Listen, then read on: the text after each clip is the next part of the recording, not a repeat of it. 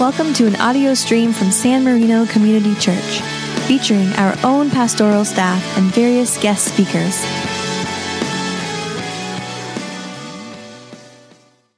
Good morning, everyone. Great to see you all this morning, and great to be here in contemporary worship today. In the second week after Easter, of course, we're in Easter tide in the church's life, and so our text of Scripture this morning from Luke's Gospel is one of the post-resurrection appearances of Jesus. And here's how it happened. While they were talking about this, Jesus himself stood among them and said to them, "Peace be with you." Well, they were startled and terrified, and they thought they were seeing a ghost. He said to them, "Why are you frightened? Why do doubts arise in your hearts? Look at my hands and my feet. See that it is I myself. Touch me and see, for a ghost does not have flesh and bones, as you see that I have." And when he had said this, he showed them his hands and his feet. And while in their joy they were disbelieving and still wondering, he said to them, "Have you anything here to eat?" They gave him a piece of broiled fish, and he took it and he ate it in their presence. Then he said to them, "These are my words that I spoke to you while I was still with you, that everything written about me in the law of Moses, the prophets, and the Psalms must be fulfilled." And then he opened their minds to understand the Scriptures, and he said to them, "Thus it is written, that the Messiah is to suffer and to rise from the dead on the third day, and that repentance and forgiveness of sins is to be proclaimed in his name to all nations, beginning from Jerusalem. You are witnesses to these things." This is the word of the Lord. Thanks be to God. So where do you go when you just want to get away from it all? I mean, we all have some place we can hide out from life. For you, it might be Netflix. Just go into that room and close the curtains or the shutters, turn on the movies, and you just get away from it all. Maybe with a pint of ice cream. Or, go big, go home, half gallon. Maybe for you, it's not so much a place at the house, but you have to get out of the house, and you don't really care where it is. I mean, you might go to the mall, you might go to the golf course, you might go to the gym, but you just got to get away from it for a while and get your head clear. Or for you might have some favorite spot in Hawaii that you go to get away from it. Or maybe for you, it's Las Vegas, and it's a different world, and you just get away from it there. But we all have some place that we go to get away from it all. I imagine if I just asked you this morning, how many of you feel like you need a vacation? It's a rhetorical question. You don't have to raise your hands, but most of the time, I think I need a vacation. I need to get away from it. Luke tells us this story now at the end of the gospel about people who are trying to get away from it all. I mean, just prior to the text I read is the story of these two guys who are walking to Emmaus from Jerusalem, and they're walking along, and Jesus comes to walk with them, and they don't recognize who he is. And they start talking to him, and they start telling him the story of everything that's been happening and what they're trying to get away from. And he starts telling them what actually is happening, and he opens their minds, as it says in our text today, to the Scriptures, and then they recognize him. Well, this is contrasted with the story this morning where they do recognize him immediately when he's in their midst.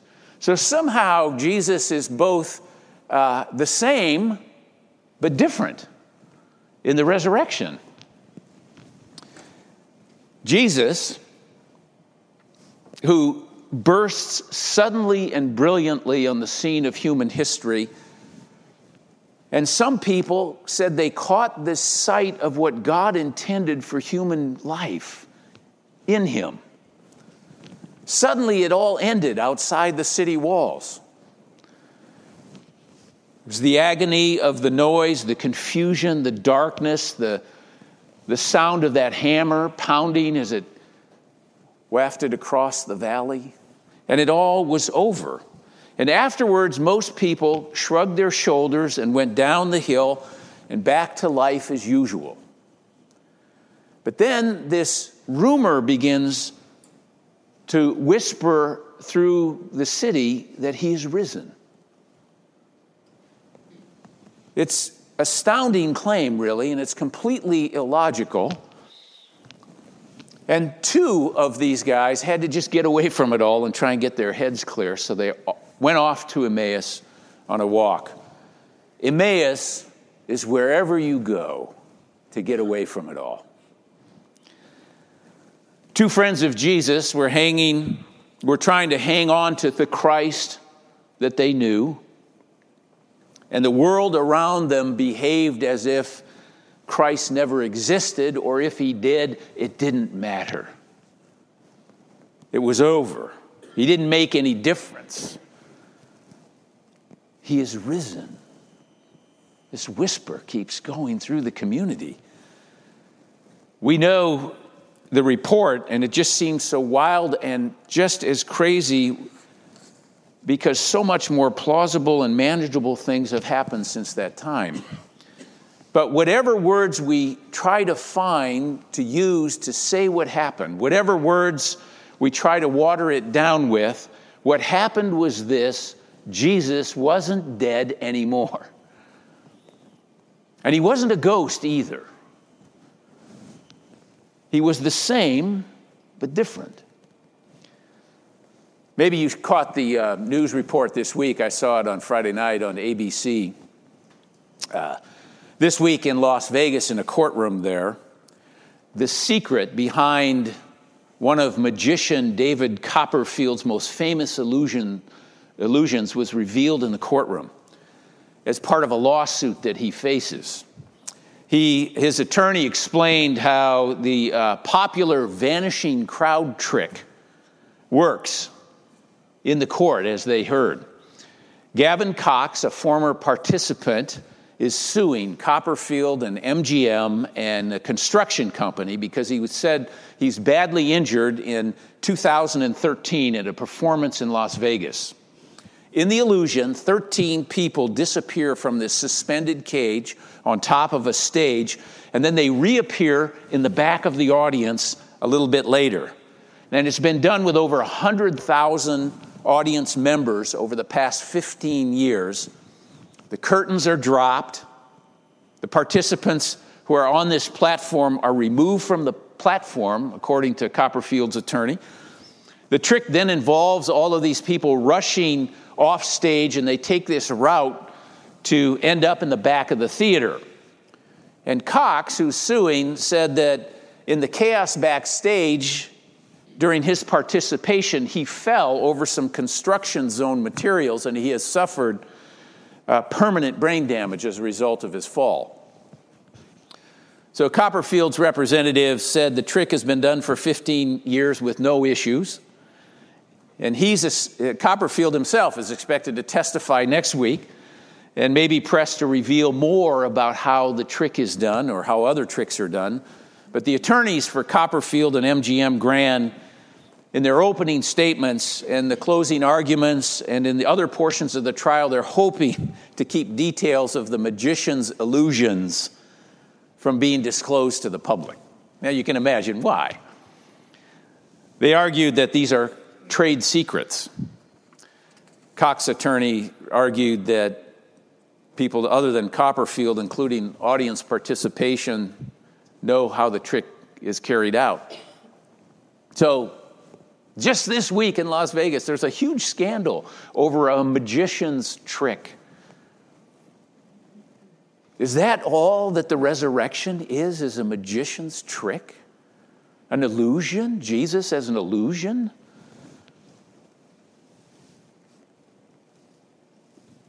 Now, what's happening in Las Vegas is nothing compared to the scandal that happened in the first century.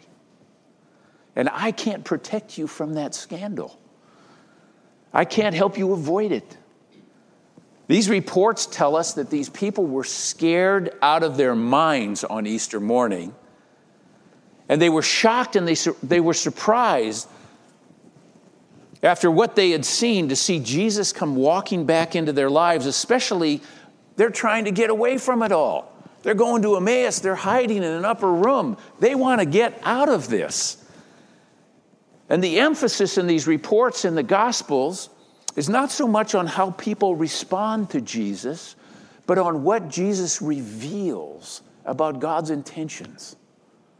What he reveals about himself, and what he reveals about the fulfillment of everything God has been talking about through the centuries, through the prophets and through the writings and through the law of Moses. Luke goes to great lengths to show that this was not something people were expecting or even wanting. It wasn't some magician's trick. There was nothing that they knew about life and death and reality that prepared them for what they experienced. So is this some kind of fake news? I mean, that's a phrase that's new in our vocabulary, isn't it? The writers bend over backwards to show that the minds and the hearts of the people hearing the reports were terribly skeptical. First century people knew the difference between a good story and an account of what actually happened. They had the same experience of doubt and confusion that any of us would have had in hearing this report. So these two guys go off to Emmaus looking for some place to bury the brokenness of their lives, and instead they find someone that life would not bury. They head to Emmaus looking for one thing, and they find something completely different and unexpected. It's kind of like Columbus heading out to discover India and finding a whole new world. As for these people, their situation was the same, but they were different. And in the story of the Emmaus Road encounter, it ends with Jesus being invited to join him for dinner, and then he breaks bread and he becomes the host. And it began to dawn on them as they watched him break the bread that they could accept the brokenness of life. It's part of living. And yet in the brokenness, they found someone whose living presence with them could help them live with that brokenness and live beyond that brokenness and live above that brokenness and live around that brokenness. And they discovered that even in the midst of brokenness, the glory had a way of coming through. I don't know about you, but I'm looking for a world in which there's no estrangement, there's no bitterness, there's no reason for me to want to get away from it all, there's no depression. I'm looking for a world where there's no war of any kind, there's no racism, there's no class struggle, no poverty, no pollution, no disease, no suffering. I want a world where there's nothing but love. Love, more love. But I'm on the wrong track. And on the other hand, if I'm satisfied with the world as I find it, I'm satisfied with the shabbiness of my own life, I'm also on the wrong track. But if I can see that there will be brokenness in this world as well as breakthroughs, and that brokenness may be a necessary prelude to the very breakthrough of God into the brokenness of my experience, I discover that my life is not over at any stage. No matter where I am, it isn't over. It's just beginning. If Christ is really alive, the effort we've spent in life isn't lost, it's an investment. And Easter just kind of keeps happening. Death doesn't get bypassed, but But in a totally unexpected way, death gets surpassed. So these two stories taken together in Luke 24 of the Emmaus Road experience where Jesus is not recognizable, and then this one where he stands in front of his disciples in this room, he's somehow both present and identifiable, but mysterious. It's a mysterious but real nature of resurrection. The resurrected Christ, the same but different. And the real central claim of the text is that Easter is the fulfillment of all the witness of the Scriptures and of God's unfolding plan for salvation itself. It brings to fruition all that God intends for our lives. The crucified, the resurrected Christ is the key to unlocking the mystery of it all. And here in this text, the verb opened is used several times. Chapter 24, verse 45. It's the same Greek word that's used earlier in the chapter when the eyes of the two walking on the road to Emmaus, their eyes were opened. Jesus in turn opened the Scripture to them. It says, then he opened their minds to understand. But he didn't just leave them with understanding. He gave them a task. That repentance and forgiveness of sins to be proclaimed in his name to all the nations. You are witnesses to these things, he says. Openness. How open are you really? Are you just trying to get away from it all? Or are you kind of leaning into life? Faith in Christ doesn't take us out of the world. We too, in faith, are the same, but different. I mean, here's a woman in her 40s. She feels unhappy about her life and about getting older. She takes her daughter to her first horseback riding lesson. As a girl, this mother always wanted to learn to ride, but she was unable to do so, so she thinks at least her daughter will learn. But taking her daughter added to her own sense of depression about her aging. She felt her own life was kind of nearly over. It would always be incomplete because her childhood dreams were still unfulfilled. She goes back home with her daughter after the lesson, and she discovers a little book that her daughter had made when she was 8 years old in third grade in her class. And in the book, there's a page for 8 pages, one for each year of her life. And on each page is a picture of her daughter at that age so she can see the development. And it was called the Me Book. And it chronicled her daughter's life up to that point in just 8 pages.